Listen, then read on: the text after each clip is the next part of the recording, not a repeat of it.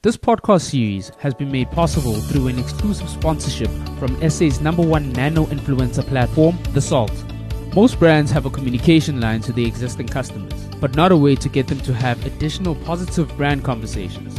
The Salt solves the problem by identifying brand fans and getting them to talk more about their positive brand experiences.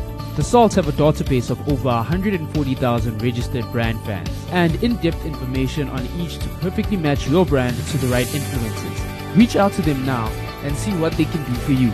Let's talk digital. We are at the cutting edge of digital tweaks, changes, transformation. A local digital marketing podcast. Conversing with industry experts and getting excerpts about the exceptional. Hosted by Audrey Naidu. Sit back, relax, and enjoy the conversation. I'm really looking forward to what's coming up in South Africa in the next couple of months and years. How's it, everyone? Welcome back to Let's Talk Digital with myself, Audrey Naidu. According to Augustine Full, a leading global expert on ad fraud, digital ad fraud is an iceberg because we only get to see a portion of it above the surface, but the bulk of the iceberg and ad fraud remains hidden. Hackers are experts at finding loopholes, circumventing defenses, and remaining hidden so that they can continue to make money at our expense. If the ad fraud detection vendors you're using for your digital campaigns is only looking for invalid traffic, you are just seeing the fraud that's on the surface and missing the rest of it, which is potentially much larger than you think. Even though everyone has heard of ad fraud, some still don't believe it's much of an issue. Others think the fraud doesn't affect the campaigns, and still others justify their continued media buying despite the fraud because they're getting low prices. Today we speak to leading local experts in the industry, Nevo Hadas and Chris Roper, to shed some light on the subject. Welcome to the podcast, Nevo and Chris. Good to have you with us. Good to be here. Thank you. Thanks, Audrey. Yeah, guys, before we get started, firstly, I wish to thank you for making time to be here today. This is a big subject that we're going to tackle. But before we get started, maybe a bit of yourselves and an intro. We'll start with you, Chris. Sure, thanks, Audrey. So my name is Chris Roper. I'm the Deputy CEO for an organization called Code for Africa, which is a Pan-African organization. Does a whole bunch of rather sprawling things. So we're in about 21 African countries in terms of actual staff on the ground. We work across a range of things. And I mean, that's what's kind of interesting for this discussion. So my background is that I, before joining Code for Africa, I was at the editor-in-chief of the Mail and Guardian. And before that, I was editor-in-chief of 24.com.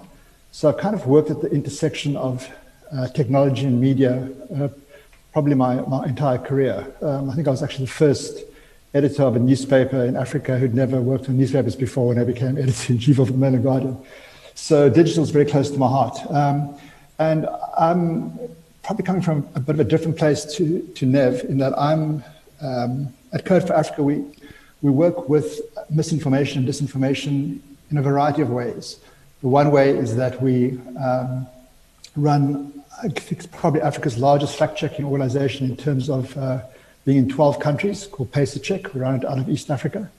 And that organization exists to refute misinformation and refute fake news. Then we have another organization called, or department called iLab, which is more a kind of digital forensics lab, which looks at the kind of the accounts behind the fake news, the networks behind the fake news.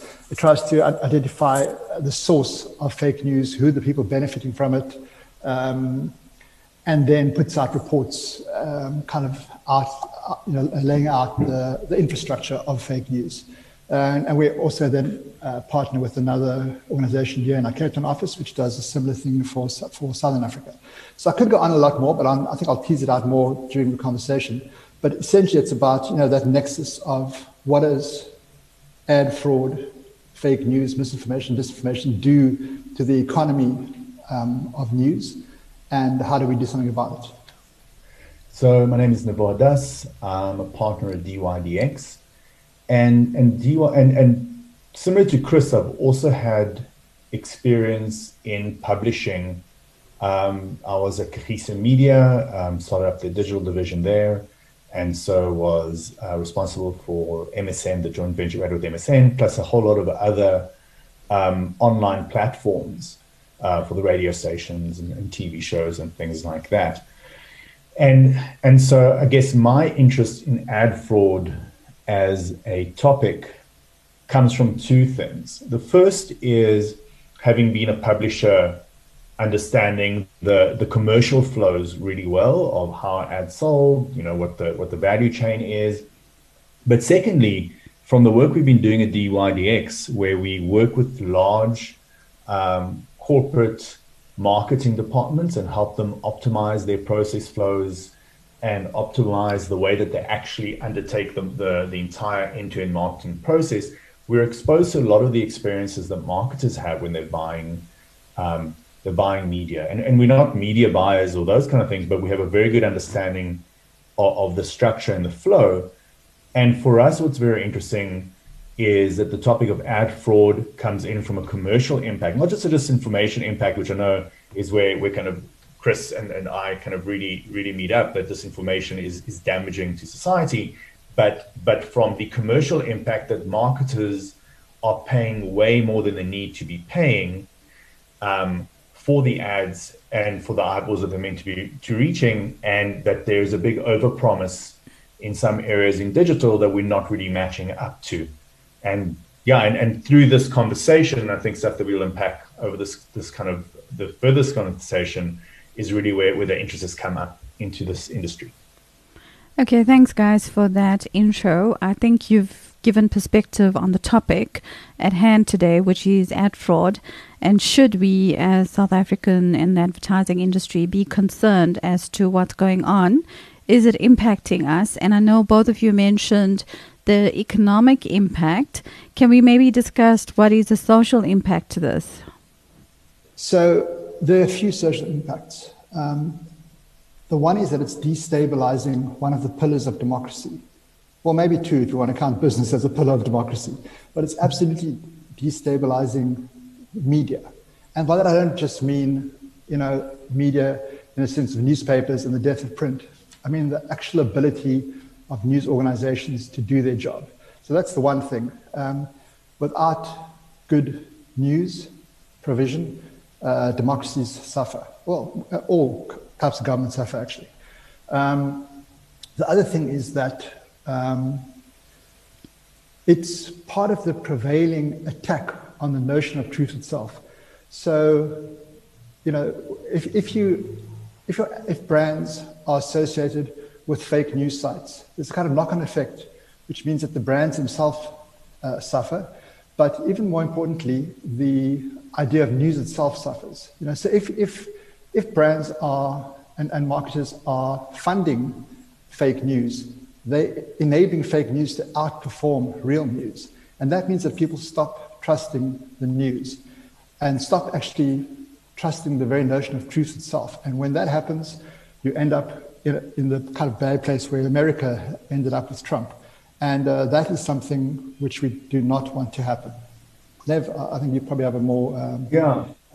just to expand on that. So I think we need to take a couple of steps back, because everyone hears fake news and the assumption is that it's particularly politically motivated, that people always have political agendas when they're disseminating fake news.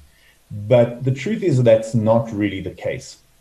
What's been happening over the last, I would say at least 5 or 6 years, is that the ease with which publishers, and I use publishers in a very loose, so they're not really publishers a lot. Some of them are publishers that are just kind of looking for clickbait and easy clicks, but many of them are not even publishers. They're literally running sites, making up stories. They're basically gangsters using news articles. That they do that to attract clicks, because the ad system, the digital ad system has become so open and so easy with so much money in it that it's very easy to get paid for fake news. In fact, it's now at the point where the estimates on ad fraud globally is $35 billion a year, which is a massive amount. And ad fraud from a financial point of view is considered to be higher than credit card frauds, But credit cards obviously have far larger transaction volumes going through them and far more money going through that ecosystem. So we're seeing this massive issue with disinformation, and as part of the bigger ad fraud kind of discussion, where because it's so easy to get paid through this online kind of publishing environment, it really makes sense for gangsters to say, well, what's a great scam? Let's put up fake news sites and let's put up crazy headlines. People will click on it. We'll have our publisher tags on that, and Google and everyone else will just pay us. The ad networks will pay us for impressions served or clicks earned. And the fact that people are seeing these stories and thinking that they're real stories, because obviously they make these sites look real. They don't just kind of put up a, Joe's blog with, fake headline news and make it sound like it's a real news site. And because they do that, that actively funds disinformation. That's actually slightly different to governmental type disinformation, stuff you might see from Russia or from other governments, which have got more of a political agenda. I mean, that does happen as well. That's also a very real thing. And that also generates income for those brands, for those agencies, for those government agencies. But the more nefarious concept of it is the fact that it's so easy to put up a fake headline and get paid for it. You literally get rewarded for doing that. And that's where the threat to journalism comes from, because that pushes down the cost per thousand, the CPM, or the cost per click that people are paying, because these sites don't really have real costs associated with them. They don't have journalists. They're not going out investigating news. They don't have somebody to validate the stories. They're literally making it up. And because they've got a lower cost base and they just want to get the clicks at any cost, and because people are buying programmatically, they're just putting lower CPMs down there. They're pushing down the CPM load overall, and they're basically eking money out of the ecosystem that should be going towards news. The audience wants news, but what they're getting actually is disinformation, and the advertisers are paying for it. And from an advertiser point of view, your brand ends up next to, some crazy story about COVID not being real or something else, which you have no control over because you've bought it all through a programmatic platform, and they have put out your ad wherever the lowest cost per thousand is. So that's kind of the bigger component behind that. So yesterday, the Independent Online, which of course is a shell of a newspaper because it's been gutted by its owner in many ways, but the Independent Online put out a story around tobacco industry. And in the story, they quoted a fake account, a fake Twitter account, which is set up pretending to be an account set up by tobacco smugglers. So an actual newspaper, an actual news organization is quoting a disinformation account as proof of something in a story. And that's kind of the most dangerous nexus possible, where the media itself starts publishing misinformation, disinformation, because they've been fooled themselves. I think that's kind of the one scary example for me. The other one is that so Nev's talking about how it doesn't always have to be political disinformation or misinformation. It can be for revenue. It's when you put the two together and they become this kind of double tag team that it becomes even more dangerous. For example, is the Put South Africans First hashtag and kind of a series of fake news sites, where that is exploiting xenophobia purely to make money, and that was exposed by Code for Africa's partner here in Cape Town called the DFR Lab. So it's purely set up to make money. The fake account called Lerato Pele. But then politicians like Herman Mashaba and other people who are invested in pushing kind of a populist message jump onto that as if it's real. So then you have this kind of double whammy of it being both a politically injurious message, but also a revenue-generating message. So the two kind of feed off each other and feed each other, which is terrible. Yes, I agree. We can acknowledge this is a chronic issue. The real question is, what are big publishers like Facebook and Google doing to manage or contain the situation? So I think, firstly, Google and Facebook are not publishers. They very clearly they're kind of in this in-between world that we've now created, where they are either marketplaces or social networks. They've created a new definition for themselves, so that they don't fall under the old publisher, the old kind of fourth estate rules. Both have policies that they have kind of put in place, but in truth, it's very hard or very inefficient for them to police their policies, right? So they're not as actively policed as you would like. And I know of a number of incidents, one in particular around ad fraud, where there were complaints put to their policy team, and it was a black hole for 3 or 4 months, and then you get something back, and then nothing happens, and so it generally feels like it's very weakly policed, which is one of the big challenges you've got. So I think the short answer would be they're not doing enough. Don't forget that they get paid no matter what happens, right? So they're getting their 40% cut, depending on what, if you, and it's more of a Google problem than probably a Facebook problem.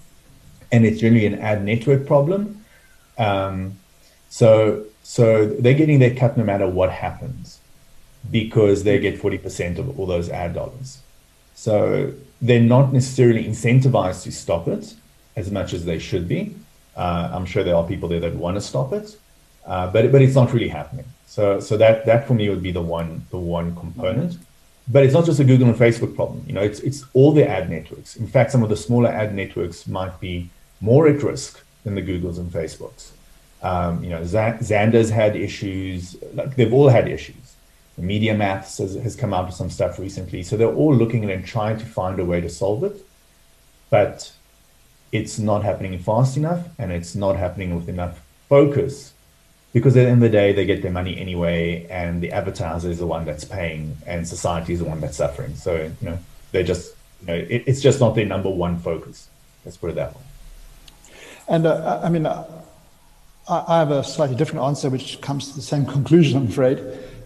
So they are trying to do some things. So, for example, Code for Africa's fact-checking organization, PacerCheck, takes down 200, misinformation stories a month for Facebook from in the East African region.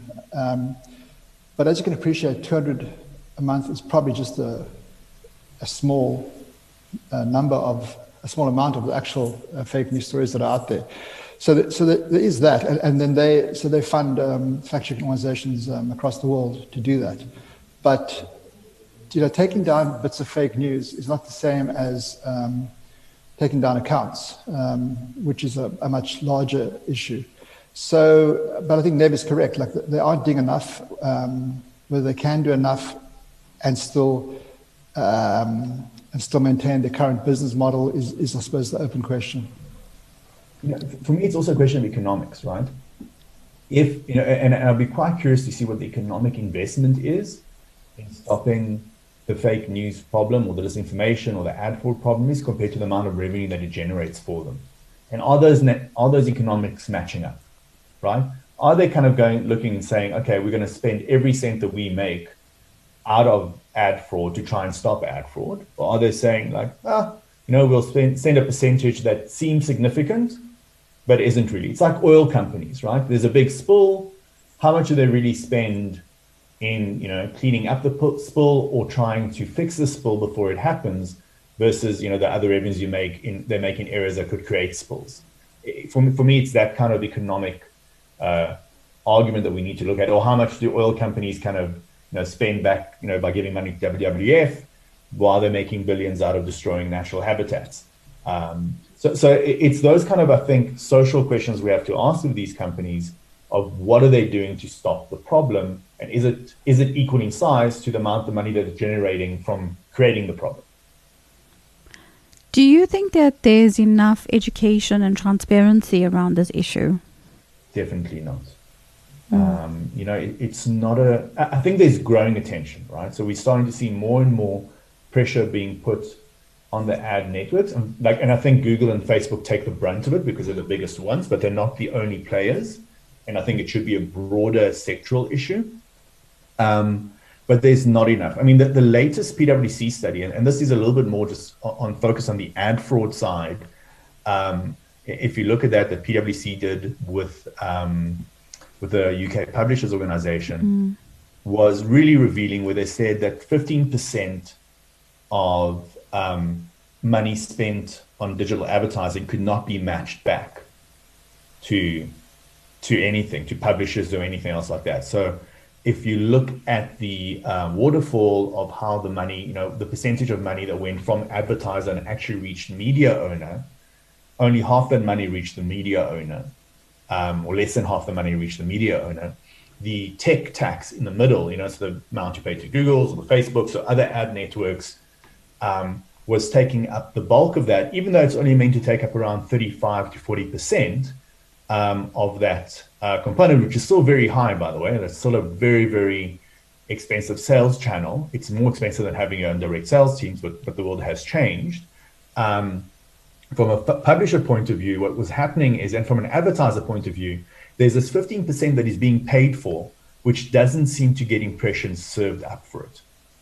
And that's the big question that's really happening now. So what has happened to this 15% that is structurally put into the process? Now, this isn't necessarily a disinformation challenge alone. This is a broader ad fraud problem, because at the end of the day, there should be high transparency in the process that allows you to see exactly where your money has gone. And it isn't really that transparent. If you cannot match transactions, this was a big study done over a year, then you've got a bigger issue in the ecosystem, and you know that there's lots of little holes that things are kind of falling out of.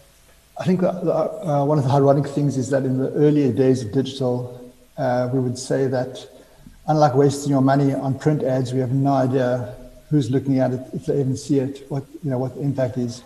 With digital, we can accurately tell you if somebody has seen your ad and whether they clicked on it. It appears that's kind of reversed in a sense, which is, slightly ironic. Well, I mean, but Chris makes a good point, and I think it's an interesting perspective. I remember, I think it was 10 or 11 years ago, I wrote a book called Starving at the Feast, because I was at a media company, and it was all about how there's more media being bought than ever before and more eyeballs on media, but media companies are dying and starving because they just don't know how to monetize it effectively, and how programmatic will shift that, and why it's better because you're just buying a person that you want to reach. You don't have to buy a context, which is a newspaper, right? But 10 or 11 years ago, we didn't have the problem we have today. 10 or 11 years ago, what Roper is discussing was accurate, because when you bought a newspaper, there was all these weird circulation numbers and things like that you had, which weren't necessarily real. You didn't know if it was real or not. Readership versus circulation. It was all estimates and guesstimates. And it was very phased. It was very fuzzy. And digital was actually quite accurate. There was a lot more accuracy in the digital components because there were fewer players in the game. There were fewer ad networks. The technology was simpler. So it's easier to attribute click to somebody actually seeing it. There weren't bots, because it was very hard for anyone else to kind of swoop in and monetize the system.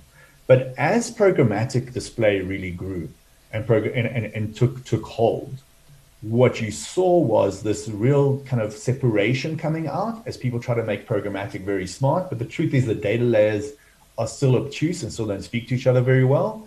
And suddenly bots came up and other technologies came up. And that whole idea of, I know what I'm paying for has really gone, well, I kind of know what I'm paying for, but it might not be as accurate as I think it is, when you start looking at it from these ad networks. And that's been a significant shift. And the funny thing is that because the revenues achieved for online ads from the New York Times and all these other institutions have been so low, because CPMs have been pushed down so low, they've all gone behind firewalls. Right? They've all gone behind paywalls. So now, if I am looking at a New York Times, or if I'm a reader of a subscription, even if it's an email subscription and it's free, but there's a paywall or some kind of subscription wall to the news site, that is more likely, it's 100% likely to be a real viewer, and I'm actually getting money for my click, versus what is the open web nowadays, because CPMs are lower, but I'm unlikely to get the person. And I think that for me is kind of, in some ways, kind of funny, because you wouldn't have expected that to have happened 10 years ago, but it's kind of switched around now. This topic is getting heated. Let's cool off with a quick break. #NoFilter. That's how this podcast is delivering real down-to-earth stories told by real people. For an influencer campaign that takes brand conversation to everyday real-life situations, go check out thesalt.co.za. They are the undisputed experts in real influencer marketing. Welcome back. Let's keep this conversation going. Nev, you make a valid point, and let's look at how digital campaigns or digital marketing has transformed in the last 10 years, where we were just using it as part of our channel or platform mix in terms of just doing the same thing we did with traditional versus digital. I mean, what is the ad spend in South Africa for digital now? It's between 20 and 30% of your total digital media spend. And how much of that's going into programmatic, into that 15% unknown delta. So I think both of you are right. Advertisers actually don't actually understand the impact of what's happening, behind that media spend. We're still chasing after CPMs, whereas we're not buying quality media. So I think with time, even with the removal of third-party cookies that's coming up next year, we're still going to see a transition to people maybe buying more quality media, start asking media agencies the right questions and putting together some type of measurement scorecards. And I think it's that taking of control from the advertisers, because previously it was a dependency and trust on your media agency doing all of that work for you. And now what both of you are saying is maybe advertisers need to dig deeper and ask the right questions from the system. Yeah, I mean, I think advertisers need to do a number of things. Firstly, I think they should be demanding that they know that the sites they're being put on are brand safe, right? And they should be demanding that their media buyers are doing that. That for me would be number one. It's probably more important than your CPM is your brand safety components. And what are the media buyers doing that? What are your agencies doing to ensure your brand safety? That for me would be the number one issue that advertisers could do. And then I think, maybe when third-party cookies get removed, that will clear some of that confusion up, or some of these things up. I'm not 100% convinced that will have the impact we think it will. But I think that we'll see as kind of time shakes up there. And looking for more quality metrics. I think one of the quality metrics might be to resuscitate something from the kind of old traditional media days of advertising, which is the quality of reader. So I think media brands used to sell advertising based on who you could reach, and that who you could reach was a reader that was basically created by the news brand in its own image. I think that's something we need to move back towards as well, where you don't just spray your ads out to a whole bunch of different sites based on kind of these very structured demographics. You actually want to base your advertising push on who that site is, because you know that site has created a reader which is dependable. It's not just about how much can they spend. It's whether they can understand the difference between truth and untruths. I mean, that's the kind of thing brands need to be looking at. Yeah, Chris, you mentioned earlier in the conversation in terms of journalism and where that's going, and some of the issue journalists are finding in terms of that trust factor, and how do you get good content and differentiated from fake news. What are some of the things that journalists can do to create more awareness? Because I think that's also important, that we can see their plight and look for recommendations going forward. So some of the things that journalism suffers from are not just kind of manually created misinformation, and also kind of targeted misinformation campaigns designed to attack journalists, around things like wiping off the capital and that kind of thing, the kind of Bell-Pottinger thing.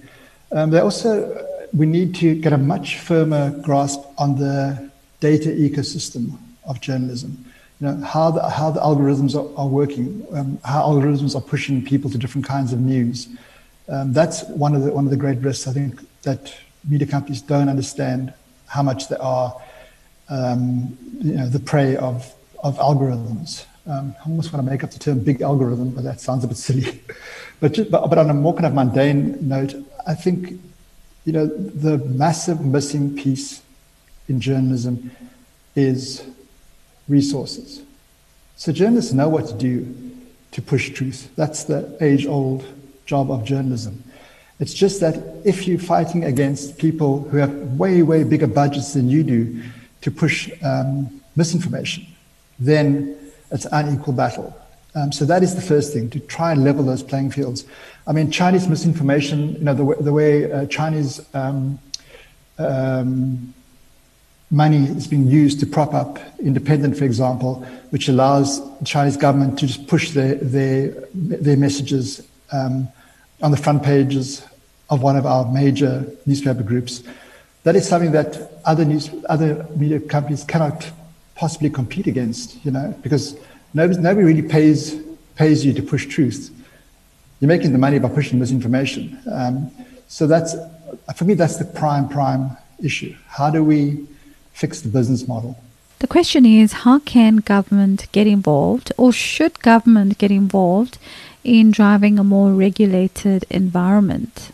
Yeah, I mean, my commercial view of these things, I guess, is that government is a very dangerous tool, and regulations don't necessarily always achieve the outcomes you think they will. So regulation should be used sparingly and with great trepidation. I do think, though, we have a very unfair playing field. So I would start out with just saying, how do we make sure that we have a commercially fair playing field between the ad networks and the social media platforms that are taking advertising spend, South African advertising spend, and externalizing it to international companies, and yet those international companies have much fewer restrictions. They don't have the Competition Commission, they don't have any ombudsman, they don't have any kind of regulatory controls or government controls, yet they take out more money from the ecosystem. And the reason why I say this is dangerous territory to play with is we just saw that happen in France and Spain with Google, where France and Spain put a 2% digital surcharge on digital spend for spend that's leaving the country. And all that Google did is just charge their clients 2% more. So if you're a client in Spain and Portugal, I think Switzerland as well, you now just France, Spain, Switzerland, I think a couple other countries, you now basically pay 2% additional on top of whatever your media buy is, because the French government has basically levied a fee on Google and Facebook and those companies. Though, funnily enough, even though they all take their revenues and aggregate them up in Ireland, and Ireland gets the tax revenue from Google and Facebook for the European zone, people in Ireland don't pay more for Google ads than people in France used to.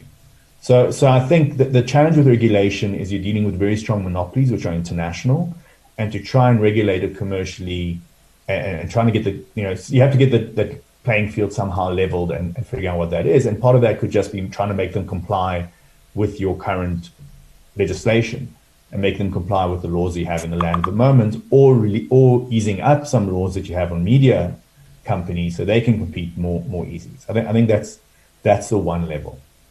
I think that second level, and I think the most relevant level, is more marketers demanding better quality from their ad platforms. At the end of the day, they only make money because marketers spend money with them. This isn't anyone else's job to try and manage this, I think. I think to try and to push it out to government, saying, okay, government must deal with this, is a little bit disingenuous, where the marketers and the ad agencies have the power to stop this. It's within their control. But they're just not, up to now, haven't been willing to do it. And I think that comes to your transparency and education issue earlier on, Audrey, that you don't know what the impact is. So you're not demanding more, you're not demanding better from these platforms. And so they carry on, because at the end of the day, you're the customers and you're the ones that are paying for this, and you're happy with this level of service, with the impacts of it. So I think that for me feels like maybe another route to go before we try and get governments involved, because inevitably they do a bad job of it. Yeah, but I think what I'm trying to say is that maybe it's not a responsibility of one party or stakeholder in the industry. We need all of us to collaborate and come together with a solution going forward. But I think it's going to be a long time before we get there, but we can actually start to create that awareness, and maybe advertisers need to take that first step forward and start to ask the questions that you mentioned. Yeah, and demanding better answers. Sorry, go Chris. I would say you never want to get government involved in regulation of the freedom of the press and anything that drives the freedom of the press. I mean, it is tempting. So in France, I think July last year, they passed a law which says that you get a tax credit. Anybody who subscribes to a newspaper or news magazine gets a tax credit, just tax deductible. So, one's always tempted to think of those kinds of interventions, but the broad answer is always going to be, you don't want to get government involved in kind of trying to resource the fourth estate. Yeah, it's a dangerous road. I think ideally it should be dealt with as an industry body, because at the end of the day, it has a commercial impact, right? Yeah. At the end of the day, it's the marketers and the advertisers that are paying for this, and the consumers that are paying for it, because they're just paying more for their ad spend. And I think yeah. Yeah, and I don't think it's necessarily a critique or criticism of our current government. It's just saying that if you put mechanisms in place that potentially can be exploited, who knows what's going to happen in 30 years' time. That's the issue. We can't have any chinks in the armor. Exactly. Yeah, definitely. I mean, you mentioned industry bodies. With somebody like IAB be more active? Yeah, I think the IAB should definitely be more active. That for me is a good body to start taking this forward and to push this agenda, and to try to create new standards that people need to spend on their ad spend. Again, like just hearing the stories that I do hear, working with large marketers on things that happen, from billing errors on their account, from the big kind of players like Google, that agencies don't pick up on, and they're still paying for it. Like, there's a lot of stuff that happens. These are not infallible businesses that there are large corporate businesses that in many ways I think do exert some level of monopoly power now. And unless the industry kind of has stricter management, their own processes and their own demands, you'll be managed by your tech platforms. And I think that's kind of what we're seeing, that's the impact what we have. So I think if you want to find ad forward and you want to make sure that you're in a strong position as an industry and as marketers, and you have to come up with your own level of standards, you have to push those forward to say this is what we'd actually like to see, because we see these other issues, and be far more proactive about it in putting those out in the marketplace. Nev, let's be honest. I mean, how many marketers can actually ask the right questions? Probably very few. Exactly. So it's easier to trust the system.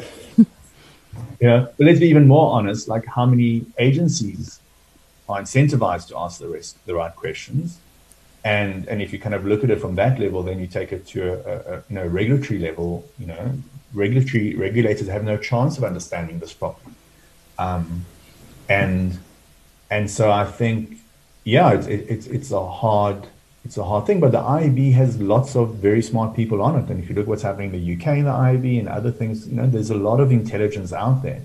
It just hasn't been spoken about enough and made enough of an issue. I think this podcast is great because of that, because we're bringing something to hopefully people's attention that is really going to make a significant impact if they take action on it. I think that for me is what we need to do. We have to educate people that this is a problem. I mean, another hard question could be, does algorithmically driven programmatic advertising even work? I do think that I think that might be going, a step too far. I think there's a lot of elements where we can see that it works, especially from a remarketing and retargeting perspective. Definitely having done lots of campaigns, there's definitely, it does work. It's not that it doesn't work. It's not like that it's a sham.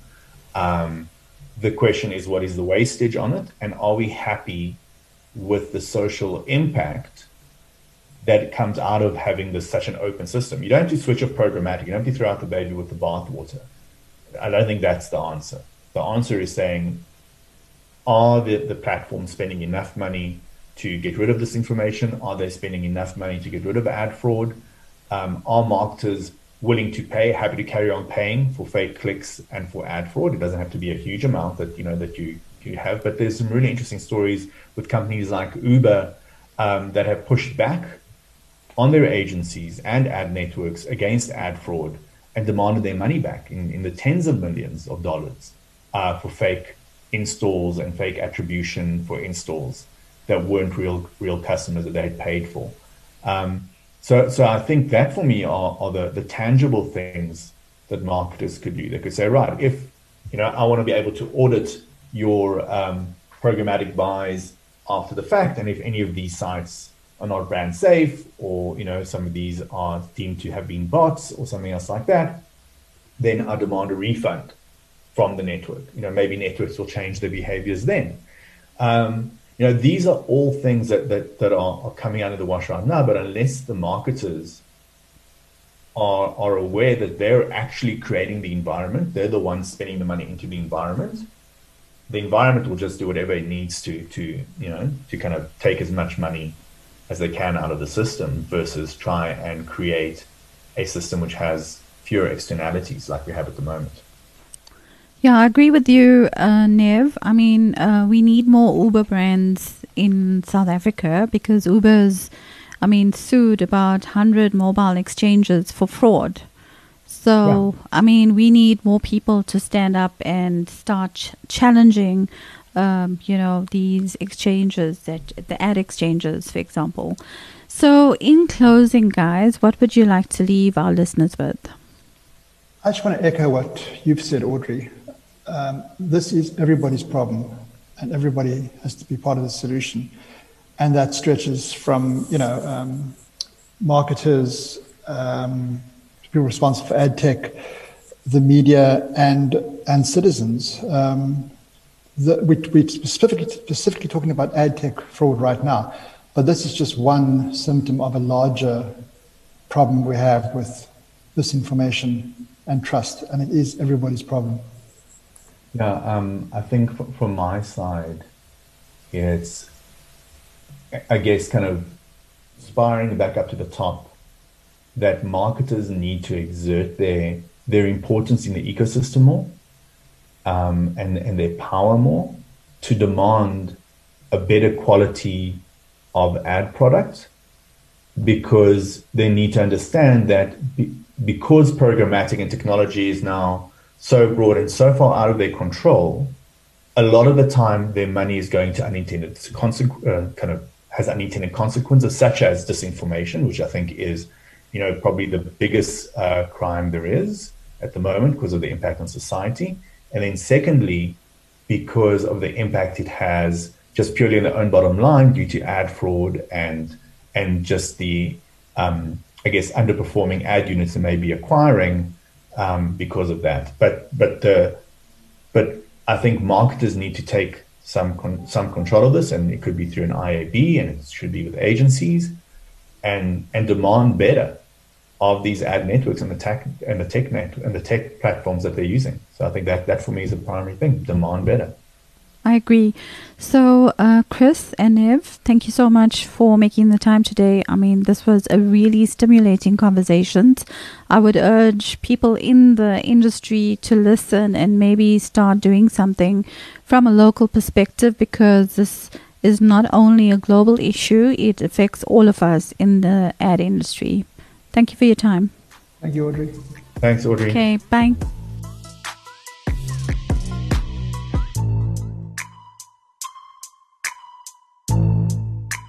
We're excited, you're excited. I really value and appreciate your support during this time. Helping decision makers navigate the change and to keep some change in their pockets. Don't forget to subscribe, follow our Instagram handle at Talk Digital ZA. engage us on our website at talkdigitalza.co.za. And who knows, you could be featuring on the next one.